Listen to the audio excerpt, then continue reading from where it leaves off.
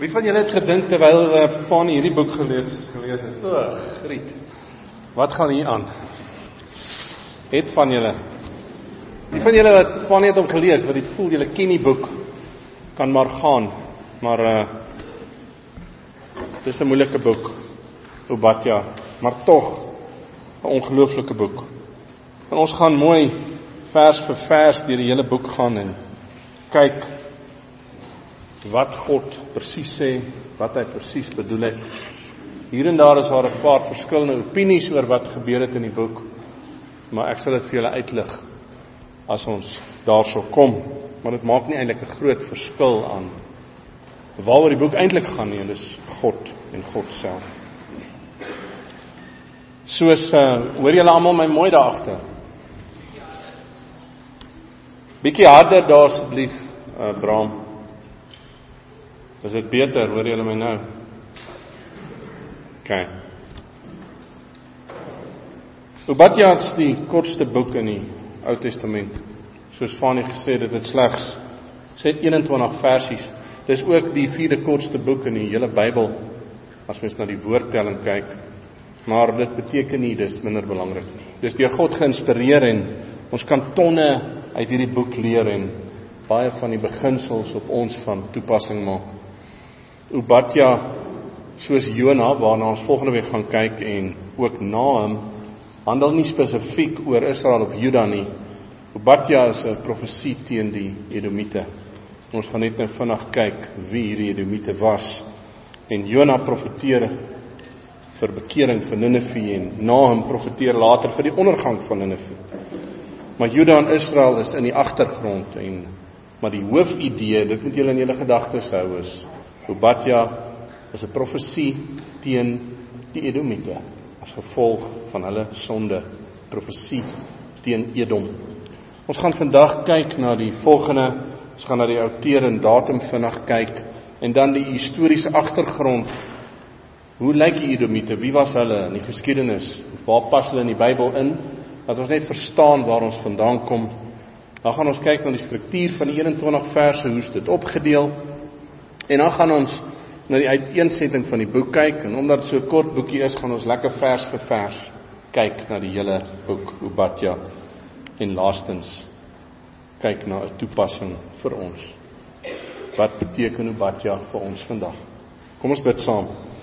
Here, ons het nou net gesing aan U alleen. Kom toe al die mag en die heerlikheid en die eer. En dis Obadja. Ons as mense, al wat U vereis is nederigheid, want U is die God. U is die trotse God. U is die God wie mag trots wees. U sit in U hemele. Help ons, Here, soos ons deur hierdie boek gaan, dat ons nie sal dink is maar net 'n klomp droë woorde deur een van die obskure profeetjies nie. Ons sal besef hierdie is die woord van God alleen. Dankie, Here. Amen. Goed, kom ons hardloop deur 'n paar van die tegniese aspekte van Obadja. Die outeur en die datum van die boek, en hier begin ons sommer al klaar, is baie moeilik om te bepaal. Daar's tog inligting in die boek self, en volgens vers 1a staan daar die gesig van Obadja.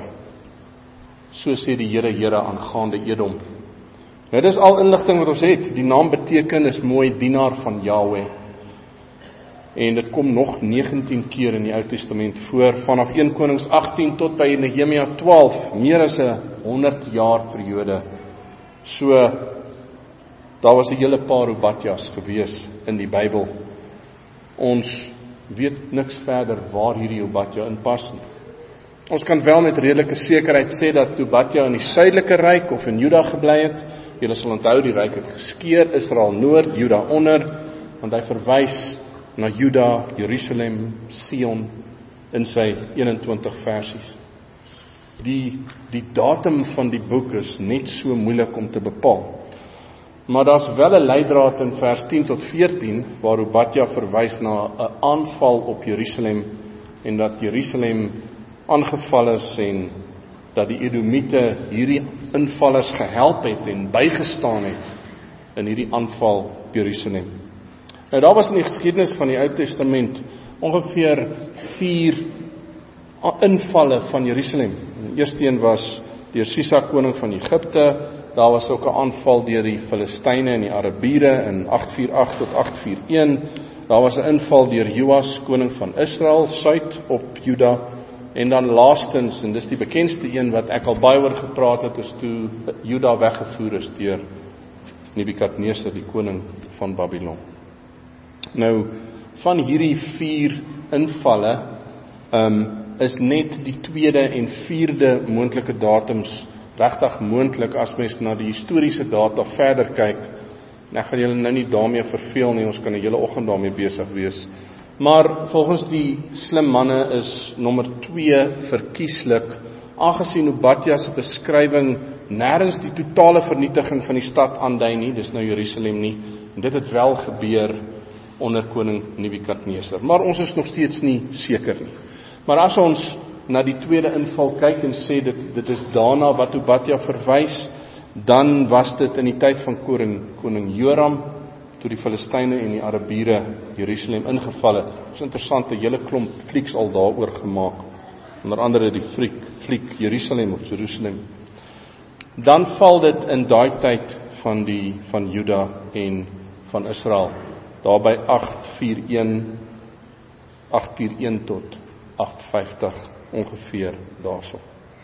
Nou nog 'n rede, en dalk die beste rede hoekom die datum vroeër moet wees vir die van julle wat dit interessant sou vind, is daar 7 verse in Obadja wat net so deur Jeremia aangehaal word.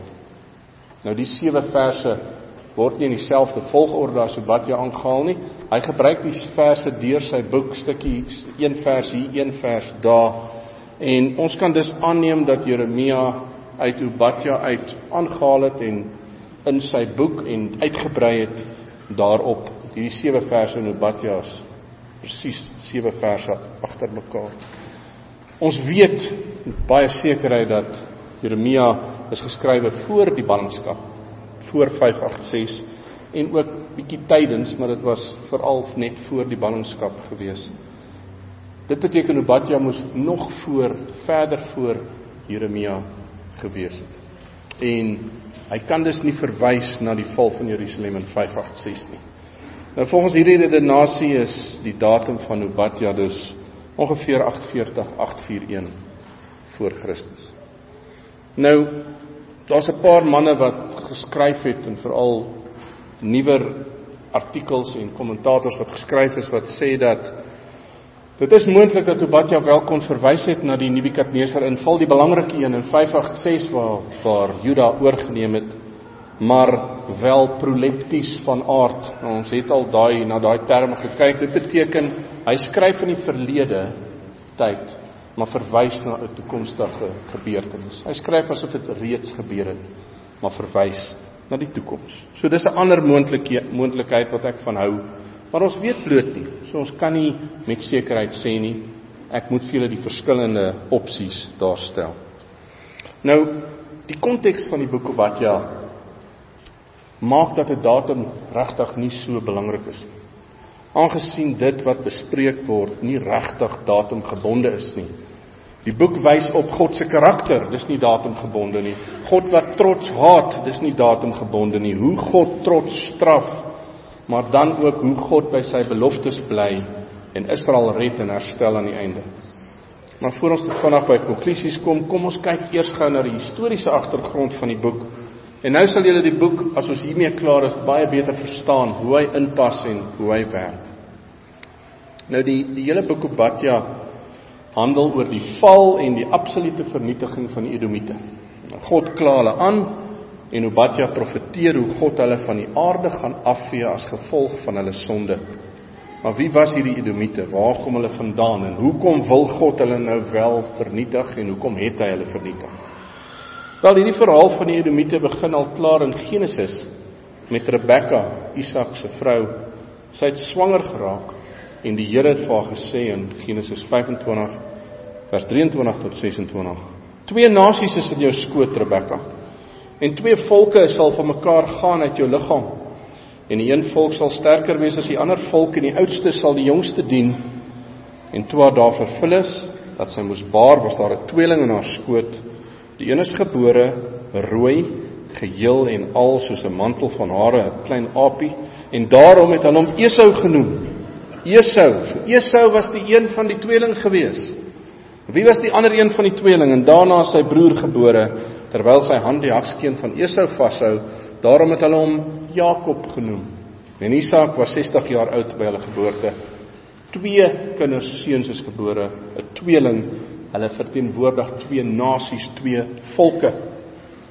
Nou, van die dag dat hulle gebore is, was hierdie 2 aan mekaar. Jakob en Esau was die voorloper en vader van hierdie 2 nasies gewees, wie in spanning sou saamleef vir eeue en eeue. Jakob se afstammelinge was Israel. Nou, Jakob se naam is verander na Israel toe. Was die 12 stamme, hy was die hoof van daai volk. Esau se afstammelinge was die Edomite, teen wie Obadja praat. Dit was die Edomite gewees. Of, soos die Griekse woord het beskryf, die Edomeërs is die Griekse woord. Nou Genesis 25 vers 30 bevestig Edom as die afstammelinge van Esau. Julle sal onthou, Esau was honger en hy toe sy eersgeboortereg verkoop aan Jakob vir 'n bak rooi lensiebredie. En Genesis 25:30 lees, toe sê Esau vir Jakob, laat my tog sluk van daai rooi goed daar, want ek is moeg. Daarom het hulle hom Edom genoem. Esau was die vader van die Edomite. Edom beteken rooi, en Esau se humeur was veral rooi en het duidelik gewys op sy rebelsheid.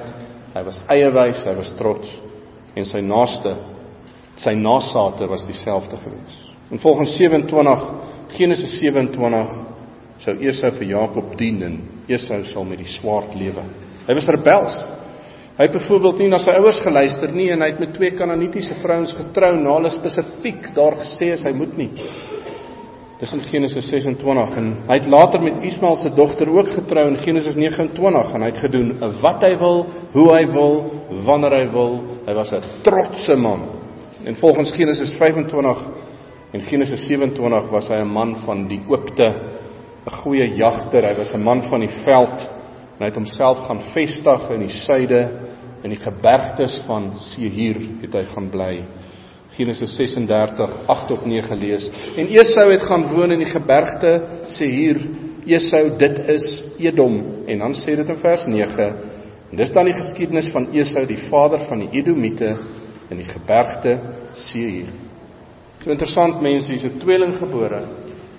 Die een tweeling is Israel, die ander tweeling is Edom. Vader van Israel, Jakob, vader van die Edomite, Esau, 'n moeilike spul, mense. Edom strek suid van die Dooie See tot en met die punt van die golf van Akaba. Nou hierdie kaart wys vir julle redelik duidelik waar Edom was, van die van julle wat nie kan sien nie, dis die deel van Edom, sien jy? Daar is die suidelike ryk, Juda, noordelike ryk, Israel, sy hoofstad Samaria, Edom, suid, hierso, met sy hoofstad Petra. En hierdie stad was baie bekend in die antieke wêreld gewees. Die hele stad Petra was gekap uit soliede klip uit rots uit. Die enigste ingang na die hoofstad was op plekke so nou, dat 2 mans letterlik die pad na hierdie stad toe kon verdedig. Links en regs van die pad was die kraanse tot en met 600 voet hoog. Niemand kon in nie, niemand kon die stad inneem nie. Die Edomite was trots en rustig, niemand kon hulle oorwin nie. Nou hier's 2 onlangse foto's wat nou verlede jaar geneem is, en hier's die pad in Edom in. Daar's die pad wat jy inloop. Daai 2 swart goedjies mense. Dis hoe hoog die kraanse is. Dis die pad in Edom in. En hierso is die tempel byvoorbeeld in Edom, wat mens duidelik kan sien is uit soliede rots gekap. Hoë kraanse, trots, niemand kan in nie. Niemand kan ons oorwin nie. Ons sal doen wat ons wil. Nou hierdie Edomite was maar 'n rowwe spul, maar tog gee God die Israeliete opdrag om vriendelik te wees teenoor hulle. Deuteronomium 23:7 lees, die Edomiet moet jy nie as gruwel beskou nie, want hy is jou broer.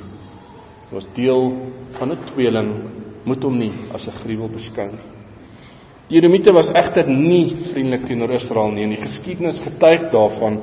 Reeds so vroeg as Numeri 20 het die Edomite geweier dat Israel deur hulle land trek.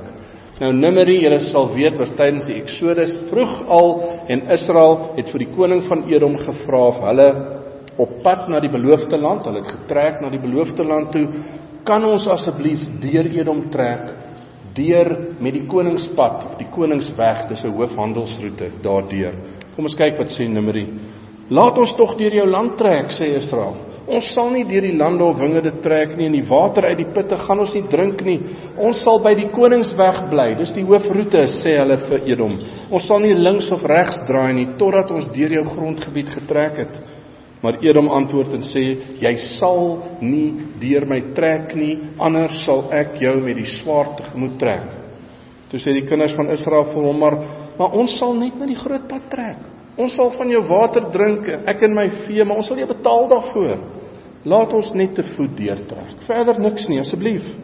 Maar Edom antwoord, jy sal nie deurtrek nie. En Edom het uitgetrek en hom tegemoet met baie manskappe en met 'n sterk hand. En so het begin, 'n bitter stryd. Eers Jakob en Esau, toe Israel en die Edomite. En die Bybel is vol daarvan. Genesis 27, Numeri 20, 2 Samuel 8, 2 Konings 8, Amos 1. Die Edomite was 'n klomp trotse rebelle wat aan hulle rotsagtige stad gebly het, omring met klowe en berge, trots en veilig, gerus en uitdagend. Kom ons kyk net vinnig na hulle geskiedenis, ek gaan dit net noem. Hulle het Saul teëgestaan, ongeveer 1043 voor Christus. Onder Dawid en Salomo is hulle wel onderwerp, maar hulle het toe teen koning Josafat geveg, en hulle het teen Joram in opstand gekom. Hulle is weer deur Juda onder koning Amasia verower, maar hulle het toe weer hulle vryheid teruggekry en beklei met koning Agas. Edom is later deur Assirië en Babilonië beheer, en hier is nou heel wat later in die 5de eeu is die Edomite deur die Nabateërs oorwin en gedwing om hulle grondgebied te verlaat. En hulle het noord van die suide af opgetrek na Palestina en hulle is toe deur die Jode verdruk. Nou interessant, onthou julle ek het net nou gesê, die Griekse woord vir die Edomite is die Idumeërs. Herodes die Grote was 'n Idumeër gewees, 'n Edomite. En hy het in 37 voor Christus sy koning geword onder Rome. Nou in 'n sekere sin is hierdie vyandskap tussen Esau en Jakob voortgesit uit die Herodes se poging om Jesus te vermoor. Die Edomeërs het toe deelgeneem aan die rebellie van Jerusalem teen Rome en hulle saam met die Jode deur Titus verslaan 70 na Christus. Julle weet, Jerusalem is verwoes. En daarna word daar nooit weer van die Edomeërs gepraat. Is weg. Nooit, ooit weer nie. Is van die aardbol af verdwyn, het nooit weer bestaan nie. Hoekom? Dit staan in die Bybel. Obadja het dit voorspel. Hulle sou volgens vers 10 vir ewig uitgeroei word. En volgens vers 18 sal daar geen oorblywende uit die huis van Esau oorbly. En dis ook wat gebeur het. Onthou, God bly by sy beloftes. God haat trots. Voor ons na die teks kyk, kom ons kyk net vandag na ons volgende punt, die struktuur en uitleg. Die boek bestaan uit 21 versies, vers 1 tot 9 is God se oordeel teen Edom. Hy verwys na hulle sonde van trots. Vers 10 tot 14, die Here se wraak teen Edom. Hy neem wraak teen hulle, hy vernietig hulle.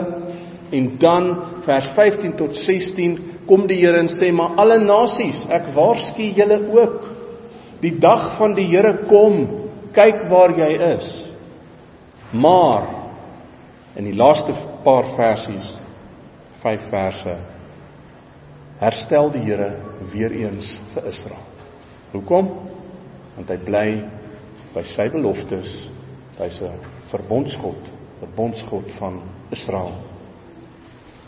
Goed, kom ons kyk vandag na die uiteensetting en ons hardloop deur die 21 versies so vinnig soos ons kan, dat dit wat Fanie net nou gelees het vir ons net meer sin maak. En julle sal sien, nou dat ons die historiese agtergrond gedoen het, gaan dinge vir julle in plek begin val, soos ons deur die boek lees. Kom ons lees Obadja eensaam, en hierdie is nou ons eerste punt, die Here se oordeel teenoor hom, en Obadja 1 lees as volg. Die gesig van Obadja, so sê die Here aangaande Edom, ons het 'n tyding van die Here gehoor, en 'n boodskapper is uitgestuur onder die nasies om te sê, staan op, en laat ons klaarmaak om teen hom te veg.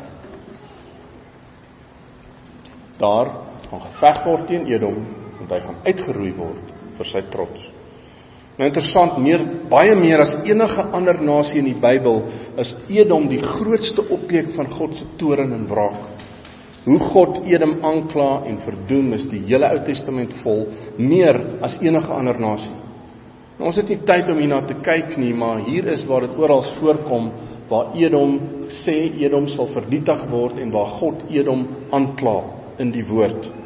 En dan natuurlik ook die hele boek Obadja kla Edom aan. En hoekom is Edom nou juis uitgesonder? Hoekom Edom?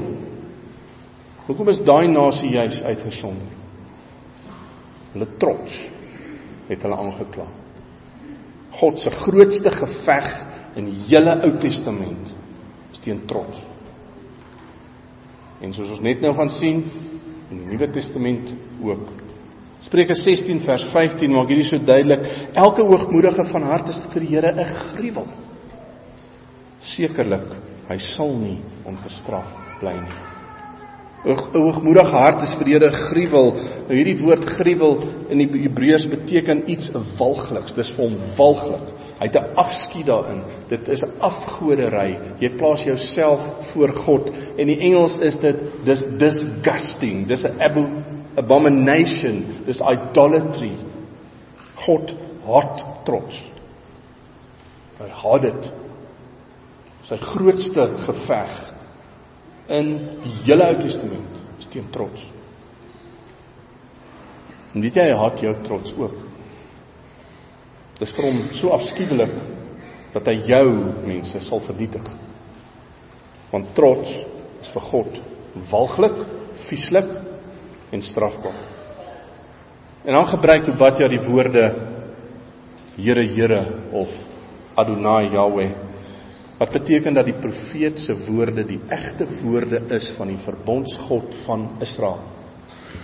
Dis profetetaal, die verbondsgod van Israel kom. Hy kom voer oorlog. En hier kom Yahweh mense en hy kondig af. Hy kondig 'n God verordende, internasionale, ewige komplot aan om Edom van die aardbol af te vee en te vernietig, dat daar niks oorbly nie. Hoekom?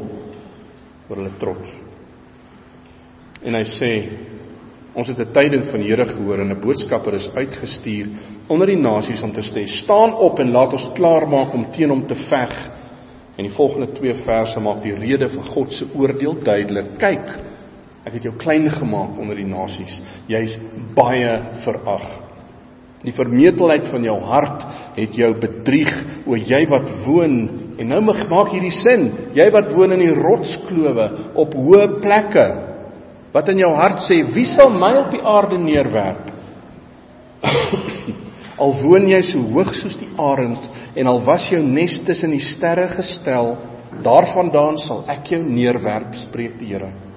Julle sal onthou, die Edomite het hoog in die berge gebly. Hulle hoofstad Petra was gesny uit soliede klip uit. Daar was kraanse reg rondom hulle. Volgens hulle kon niemand hulle inval nie. Maar mense, as God besluit het, dis genoeg, dan is dit genoeg en dan is dit klaar. Hy sal jou klein maak en hy sal jou op die aarde neerwerp. Geen nie om wie jy is, wat jy doen, waar jy bly en hoe belangrik jy dink jy is, of wat se pos jy ook al beklee nie. En dan in die volgende 2 verse, vers 5 tot 6, verduidelik God hoe hy hulle gaan verdelg. As daar diewe is, as daar nagrowers na jou gekom het, hoe is jy vernietig? Sou hulle nie net soveel gesteel het as wat vir hulle genoeg was nie? As daar druiwesnyers na jou gekom het, sou hulle nie die naoes laat agterbly het nie? Hoe is Esau deursoek? Is sy verborge skatte deursniffel? Basies wat hy probeer sê is, as diewe sou kom, sou hulle net genoeg gevat het om te kon wegdra. Die res sou hulle gelos het. As mense gekom het om die druiwe te oes, daar bly altyd ietsie oor. Daar bly altyd 'n naoes oor. Maar met God is dit anders. Hy deursoek die Edomiete en vernietig hulle sodat daar niks oorbly nie. Niks van enige waarde bly oor nie. Nie eers 'n druiwekorrel nie. Die weermagte wat God gaan stuur, gaan alles wegneem. Alles gaan deursniffel word en Edom sal in totaliteit vernietig word. As ek en jy trots in ons lewe het, sal God, as hy dit so goed dink, in sy genade alles wegneem. Daar sal niks oor wees nie. Selfs die verborgde skatte van Edom is gekry volgens die teks. Totale verwoesting, niks is verberg nie, niks het agtergebly nie. En as God jou gekies het en lief is vir jou, sal hy jou, as jy trots het, op jou knieë dwing om hom te aanbid. As God kom, mense, neem hy wat hy wil en hoe hy wil. Niemand kan dit weerstaan nie. God sal self jou eie mense stuur om teen jou te draai en om jou te vernietig. En hoor hoe doen God dit met die Edomiete in vers 7. Al jou bondgenote het jy tot by die grens gestuur. Die manne met wie jy vriendskap gehou het jou bedrieg, jou oorweldig. Hulle lê in 'n stryk onder jou as jou brood. Daar is geen verstand in hom nie. Diegene wie God teen Edom gaan stuur, was op 'n stadium Edom se bondgenote, haar bure en selfs die stamme rondom Edom wat gebaat het by Edom. Hulle almal gaan teen Edom draai en dit het toe ook so gebeur. En dan die deel, daar's geen verstand in hom nie, die laaste deel aan die einde van vers 7, beteken dat omdat die Edomiete se trots hulle so blind gemaak het, het hulle nie besef dat hulle konflik met Israel uiteindelik oordeel oor hulle sal bring. En dit is so waar, soms kan trots mens blind maak, dat jy geen verstand het. Die trots kan jou so blind maak, dat jy op mense skreeu, jou hande in die lug gooi, goed sê wat diep sny, en in jou waansin nie by jou sinne bly nie. En verhoudings so vernietig. En so was Edom, hulle het nie die verhouding met hulle tweelingbroer in stand gehou nie, en hulle het dit so vernietig, dat hulle eie verstand verloor het. Hulle het nie gaan sit en helder dink oor waarmee hulle besig is nie, want hulle kon nie. Is dit dalk waar ons is? Jou trots het dalk gemaak dat jou huwelik op die rots is. Jou trots het dalk gemaak dat jy besig is om jou eie werk te vernietig. Jou trots maak dalk dat jy geen verhouding met jou ouers het of met jou kinders selfs oor het nie. Net 'n leefwoede en 'n magteloosheid, 'n hardheid sonder enige vergifnis. Wel, vir hierdie selfde stomheid van trots gaan Edom verdelg en uitgeroei word. Kom ons lees vers 8 tot 9.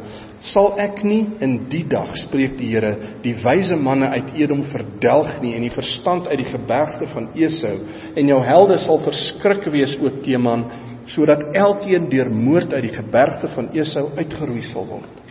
Harde woorde. Soos ek verduidelik het, sal julle onthou dat die bekende handelsroete, een van die groot handelsroete, die Koningsweg, het reg deur Edom geloop. Dit was 'n ongelooflike belangrike handelsroete, en die Edomiete het gereeld skouers geskuur met mense vanuit Indië, vanuit Europa en vanuit Noord-Afrika, Egipte veral.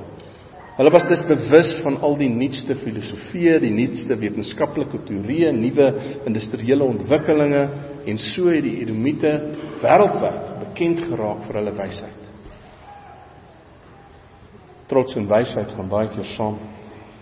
Teman, soos wat daar verwys word in vers 9, was 'n stad in Edom en kry sy naam vanaf Esau se een klein seun Teman in Genesis 36. Teman se inwoners was spesifiek ook geken vir hulle wysheid, en Jeremia 49:7 bevestig dit. Die vers is meer ironies, maar dit verwys tog na die stad se wysheid. Oor Edom, so sê die Here van die leerskare, is daar geen wysheid meer in Teman nie? Ontbreek raad by die verstandiges, is hulle wysheid uitgeput?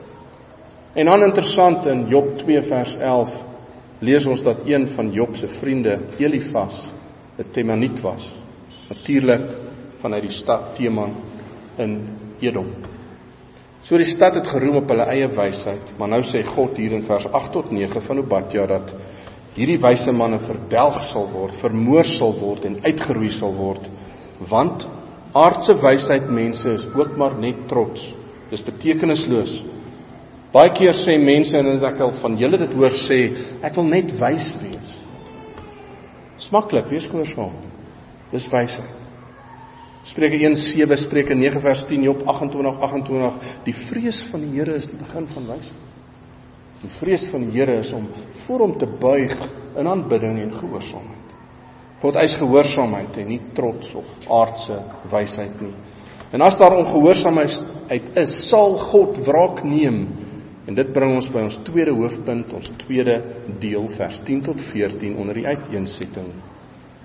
Die Here se wraak teen Edom, die straf is vernietiging. Kom ons lees vers 10 saam.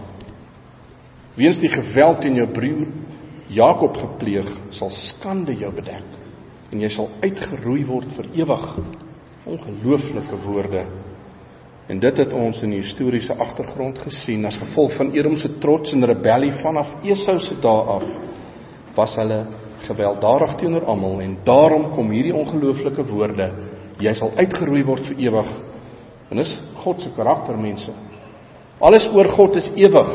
Alles wat God besluit staan vir ewig, en uiteindelik is dit die ewige hemel of die ewige hel, maar alles omtrent God is ewig. Jou besluite hier op hierdie ronde aardetjie waar jy rondstap vir 'n paar jaar, het ewige gevolge. En vir Edom is hierdie God se straf en toorn so erg, dat hulle van die aarde afgevee is na 70 na Christus, en nooit weer van gehoor is nie. Hoe lyk jou besluite op hierdie aarde? Hoop jy maar vir die beste? Of besef jy jou nederigheid? Besef jy dat jy te doen het met 'n ewige God? Sy liefde is ewig, maar sy toorn is ook vir ewig en ewig.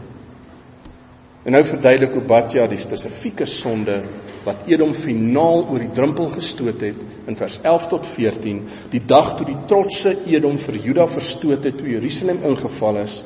En onthou, hierdie kan verwys na 841, toe die Filistyne en die Arabiere Jerusalem ingeval het, of prolepties van aard kan dit verwys na 'n toekomstige gebeurtenis, 586, toe Jerusalem ingeval is deur Nebukadneser. Kom ons lees vers 11 tot 14.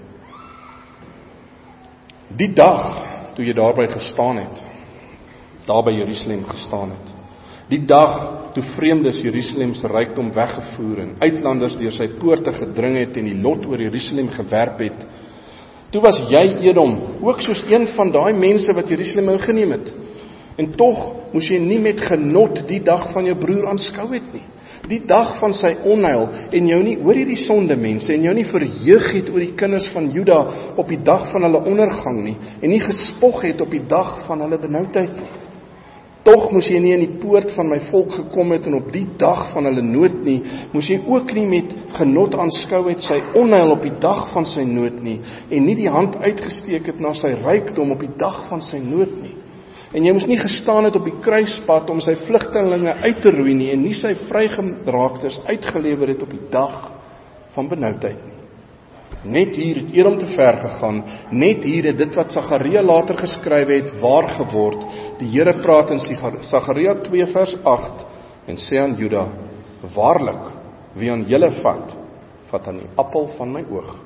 Ja, kyk, ek sal my hand heen en weer oor hulle swaai, en hulle sal byt word vir hulle eie slawe.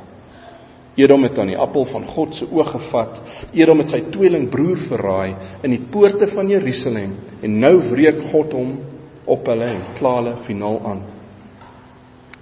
In hierdie 4 verse, mense, word die dag, die woord yom in die Hebreëus word aan mekaar herhaal.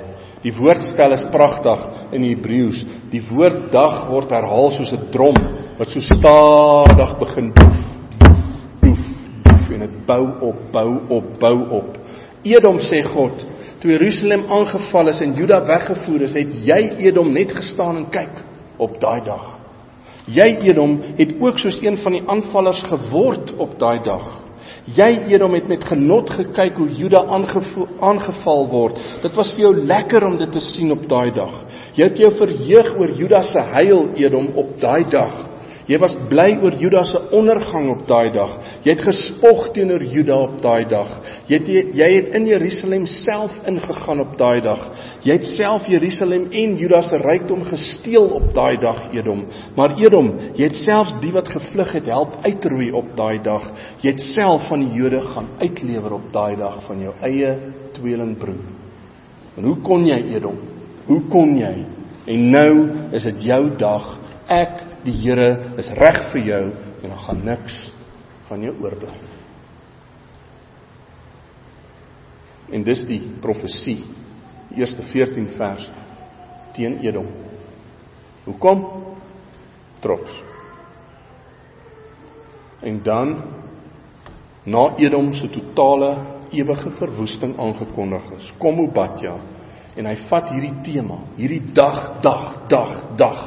Dis jou dag het gekom, Edom. Jou dag het gekom en ek roei jou uit. En hy sê, nasies, hierdie dag lê vir julle ook en wag.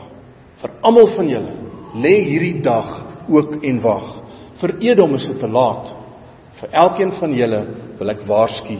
En dis die derde deel. Die Here waarsku elke nasies dat hierdie dag ook gaan kom. Kom ons lees Obadja 15. Want die dag van die Here is naby oor al die nasies. Soos jy gedoen het, sal aan jou gedoen word. Jou daad sal op jou hoof neerkom. Begin bietjie nader raak aan ons, nê? Vers 15 begin met die woord want.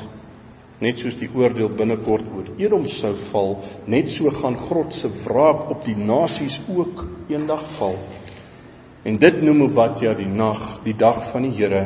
En hierdie dag van die Here, waarna Obadja verwys, word gesien as die eskatologiese dag van die Here, die laaste dag, waarin die Here die nasies sou oordeel en sy volk Israel ten volle sou herstel, want dis die verloop van die teks nou tot in vers 21. Dis eskatologies, want in die volgende verse wys Obadja op die herstel van Israel, die grondherstel van Israel, wat net in die millennium kan gebeur. En God se wraak is altyd dieselfde mense, oor God en uiteindelik oor die nasies. Nou hierdie dag sal die finale dag wees, soos ons gesien het in Openbaring 19, toe ons gekyk het na die boek Deel. Kom ons lees die volgende vers, want net, vers 16, want net soos julle gedrink het op my heilige berg, so sal al die nasies ook gedurig deurdrink. Ja, hulle sal drink en swelg en word asof hulle nooit bestaan het. Nou julle, ek het vir julle gesê in die begin, daar waar daar probleme is met die betekenis van die teks, sal ek vir julle uitwys. Hier is een van daai. Want net soos julle gedrink het op my heilige berg. Wie was die julle?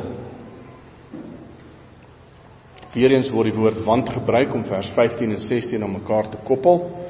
Die vers gaan egter verder en sê, want net soos julle. Nou, van wie praat Obadja hier? Wat het op die heilige berg gebeur?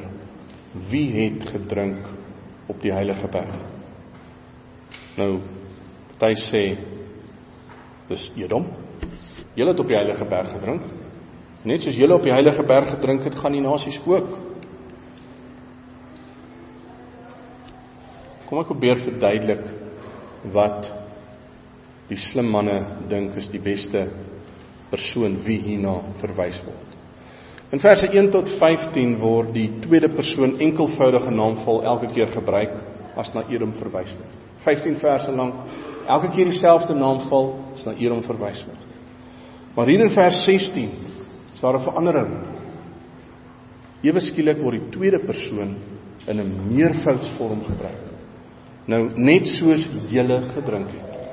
Nou, hierdie verskywing van die enkelvoud na die meervoud verwys na 'n verskywing van die groep wie geadresseer word. Ek weet dit is bietjie tegnies, maar in die Hebreëus, as jy van die enkelvoud oorgaan na die meervoud toe en wie jy adresseer, is dit 'n nuwe mens wie jy adresseer, 'n nuwe persoon. En ons weet dis nie die nasies wie geadresseer word nie, want die nasies kom daar sê, sal die nasies gedurig deurdrink. Daai persoon word met die nasies vergelyk. So wie is die wie op die heilige berg gedrink het? Die heilige berg is natuurlik Jerusalem en die tempel. En wie het op die heilige berg gedrink? Die konteks, Juda en Israel. Hoekom? Juda en Israel gaan weggevoer word. Jerusalem gaan verwoes word. En dit is die beker van God se wraak vir hulle. Dis die beker wat Israel en Juda gaan drink. Net soos God vir Juda deur die Babiloniërs en vir Israel deur die Assiriërs gaan wegvoer, onthou dit moet nou nog gebeur hier na Obadja, en hulle amper so vernietig. Net so, en hier is die vergelyking, gaan die nasies met die dag van die Here ook vernietig word, en wel eskatologies. Maar, en hier is 'n groot maar, waar die nasies vernietig gaan word, waar Edom reeds vernietig is in die proses, is dit nie die einde van Israel. Juda het die beker van God se toorn gedrink, maar nou was hulle oordeel verby. En hoekom is Juda en Israel se oordeel verby? Hoekom is hulle nie totaal vernietig nie? Terwyl in die begin het ek gesê, die boek gaan oor God. Edom is vernietig, die nasies word vernietig, maar Juda en Israel nie. Hoekom nie? Wat het hulle so spesiaal gemaak? Het gaan nie oor Israel en Juda wat spesiaal is nie, het gaan oor God. God het Israel beloof, en God sal by sy beloftes bly. Hy sal dit nakom, en dit het ons gesien in Hosea, in Joel, in Amos.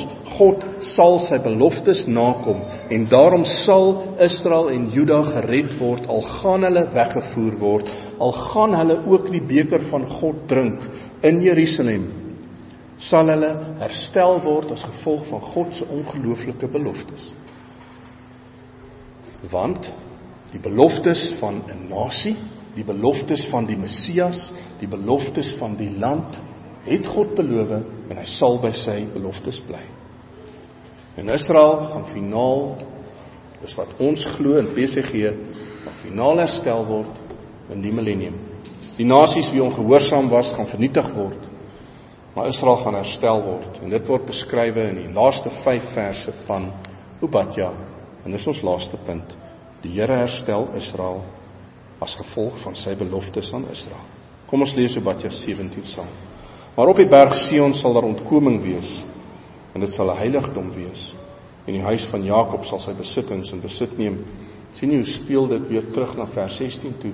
Hulle het die beker gedrink van God se wraak, Israel, maar nou op die berg Sion, nou sal daar ontkoming wees. En dit sal wat word? 'n heiligdom, en die huis van Jakob sal sy besittings in besit neem, dit wat God beloof het.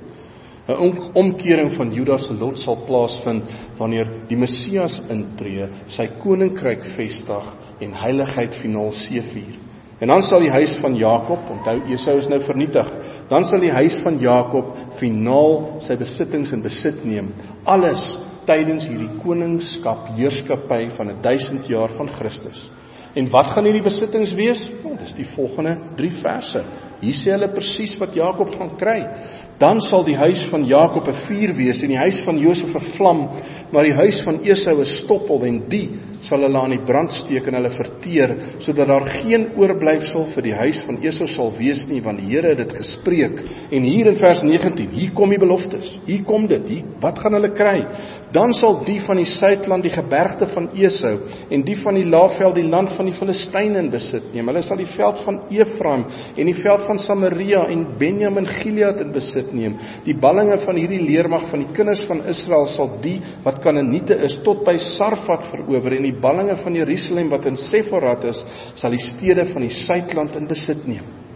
Hoe pragtig is dit dat God nie by sy beloftes bly nie.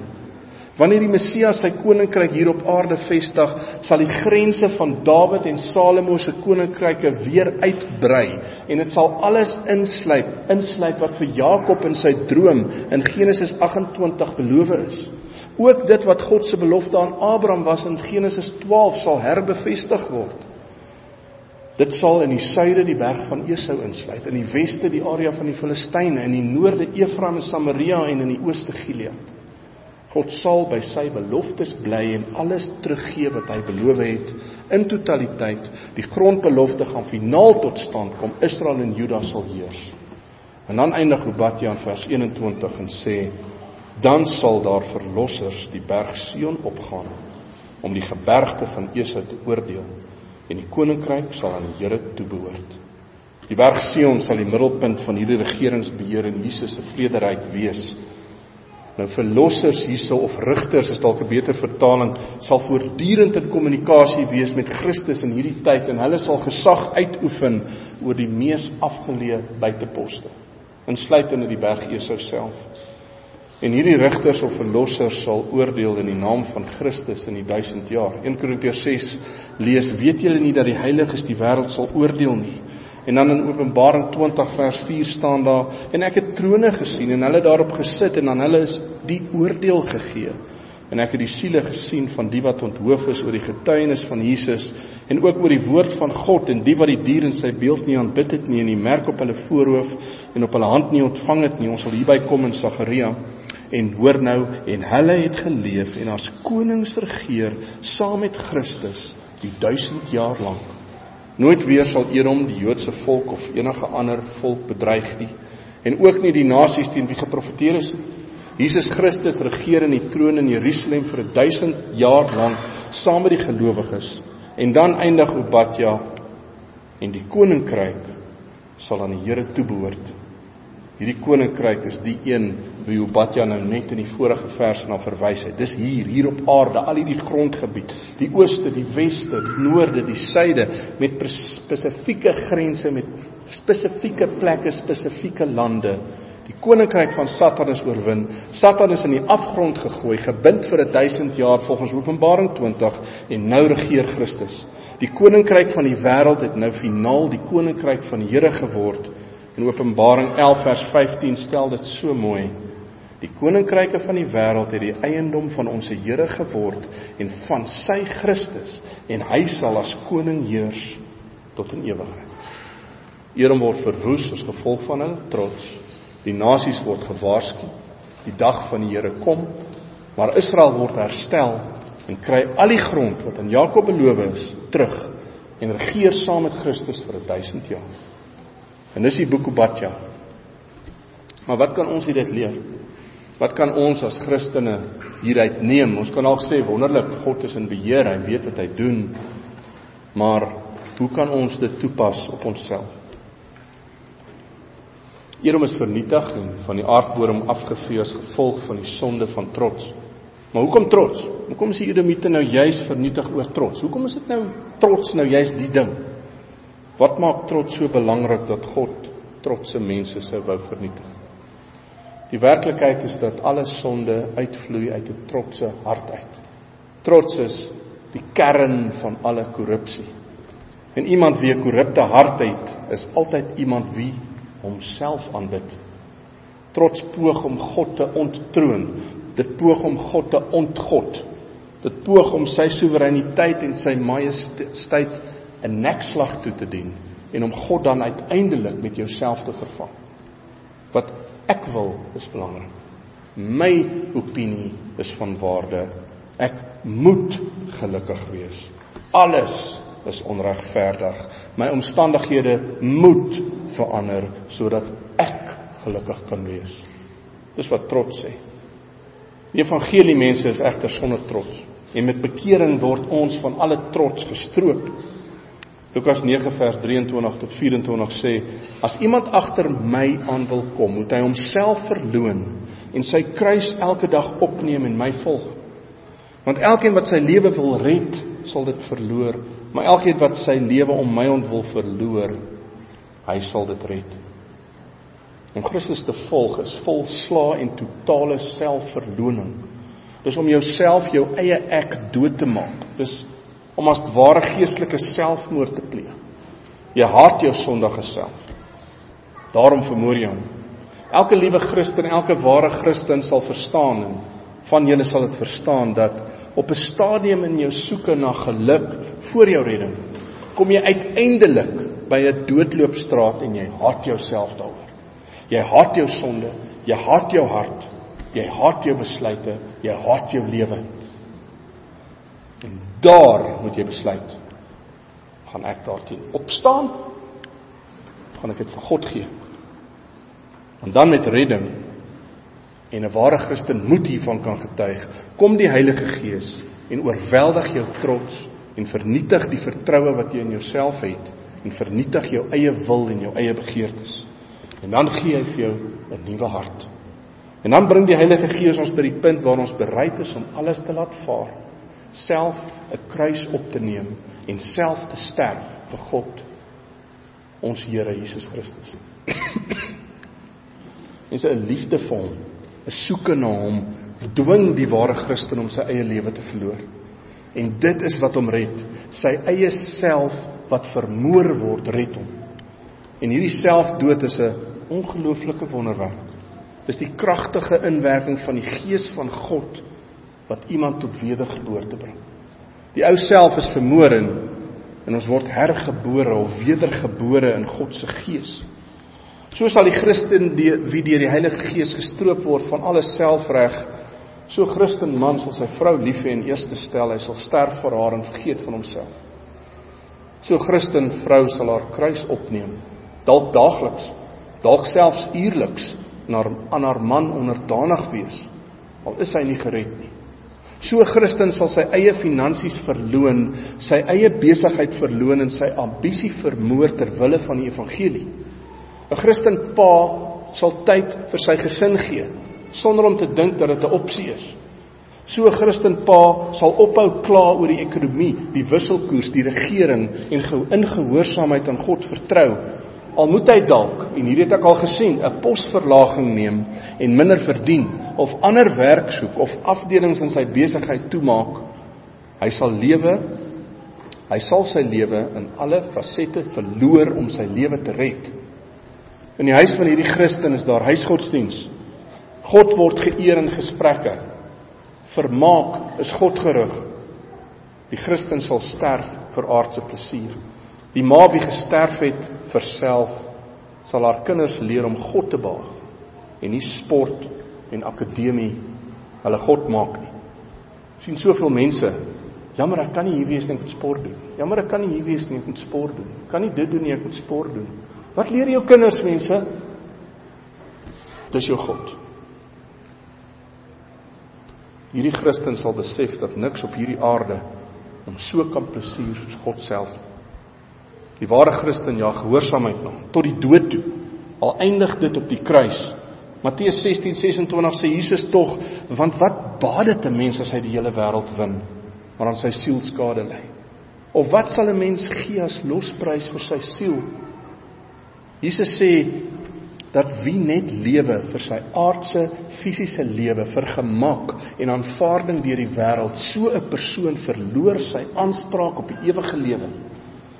Die persoon wie sy aanspraak op die ewige lewe verdiep, wie dit verloor, so iemand kla gedurig dat dinge nie is soos hy of sy wil nie. So 'n persoon raak nikkerig en depressief as alles en almal nie na hulle pype dans nie. So 'n persoon wil net ontvang in 'n verhouding en nie gee nie. Dit is trots. Die nederige persoon gee homself.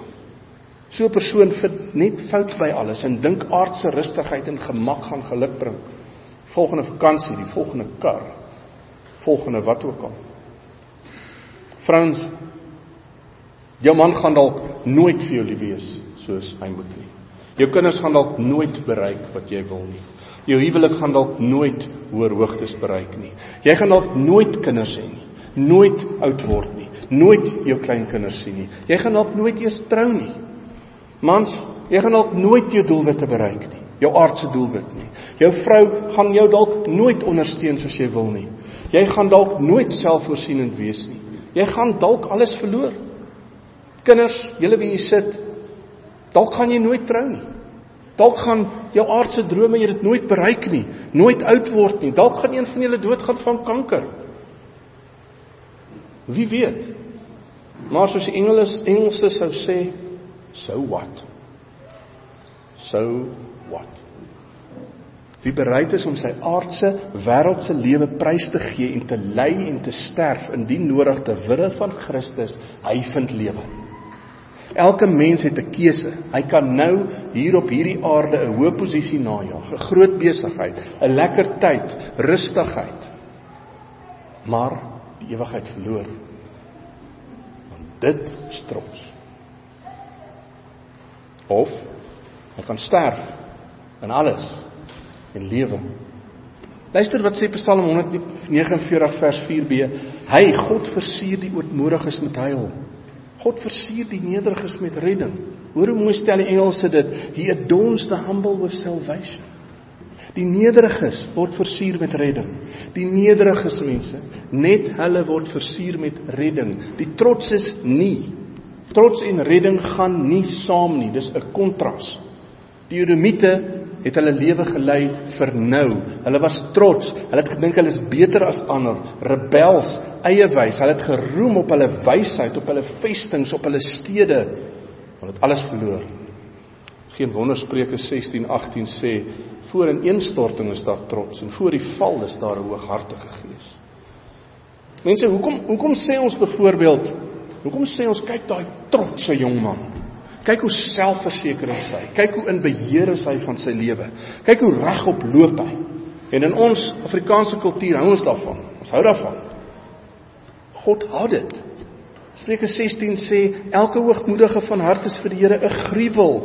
Hy sal nie ongestraf bly nie. Ons moet liewer sê, kyk daai nederige jongman, kyk hoe offer hy op, kyk hoe eer hy God, kyk hoe respekteer hy ouer mense, kyk hoe bly hy stil en probeer leer, en dwing nie sy opinie op almal af nie, kyk hoe dien hy, kyk hoe vol vrede is hy, kyk hoe sagmoedig is hy, kyk hoe sterf hy.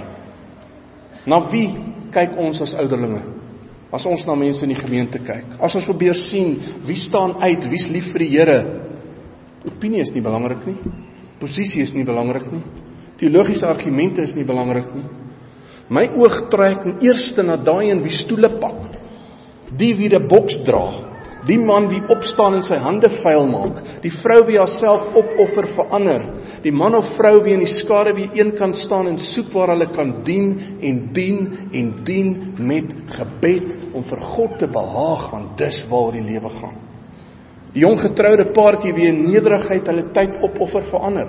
Nie dink as hulle kerk toe gaan, doen hulle almal 'n guns nie.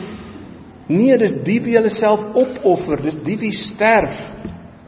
Dis die sterkes in die gemeente. Die wie by hulle woord bly, die wie nie kan wag om die minste te wees nie, die wie nie op hoë plekke sit en afkyk op almal nie, die wie nie 'n karier najag of 'n sport of gemak nie, maar wie die kerk sien as essensieel vir hulle oorlewing. Dis die gereddene, dis die een wie God sê nie trots is nie. En hierdie broers en susters, hulle motto is Efesiërs 4:1-3. Ek vermaal julle dan, die gevangene in die Here, om te wandel waardig die roeping waarmee julle geroep is. Hoe? Met alle nederigheid, met alle sagmoedigheid, met alle lankmoedigheid, terwyl julle mekaar in liefde verdra en ernstig streef om die eenheid van die Gees te bewaar deur die band van die vrede. Dis Christendom.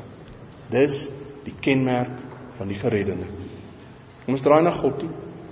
Dag van die Here kom. Of waar gaan jy wees? As jy voel jy is vol trots, daar's tyd. Jou hart klop nog. Jy sit hier. Draai na hom toe. 1 Johannes 1:9 sê, as ons sondes bely, hy's getrou en regverdig om ons die sondes te vergewe en ons van ongeregtigheid te reinig. En dan 'n paar verse later, 1 Johannes 2 vers 1b tot 2a. Ons het 'n voorspraak by die Vader. Dis Jesus Christus, die regverdige. En hy is 'n versoening vir ons sondes. Hoe het Jesus dit gedoen? Hoe het Jesus ons vergewe en daar is vir almal vergifnis? Hoe? Filippense 2 vers 8. Hoe het hy dit gedoen? Hy het homself verneder. Deur gehoorsaam te wees tot die dood toe. Ja, tot die dood aan 'n kruis. Christus het homself verneder en daarom verneder die Christen hom en dra sy eie kruis en wat 'n voorreg is dit nie.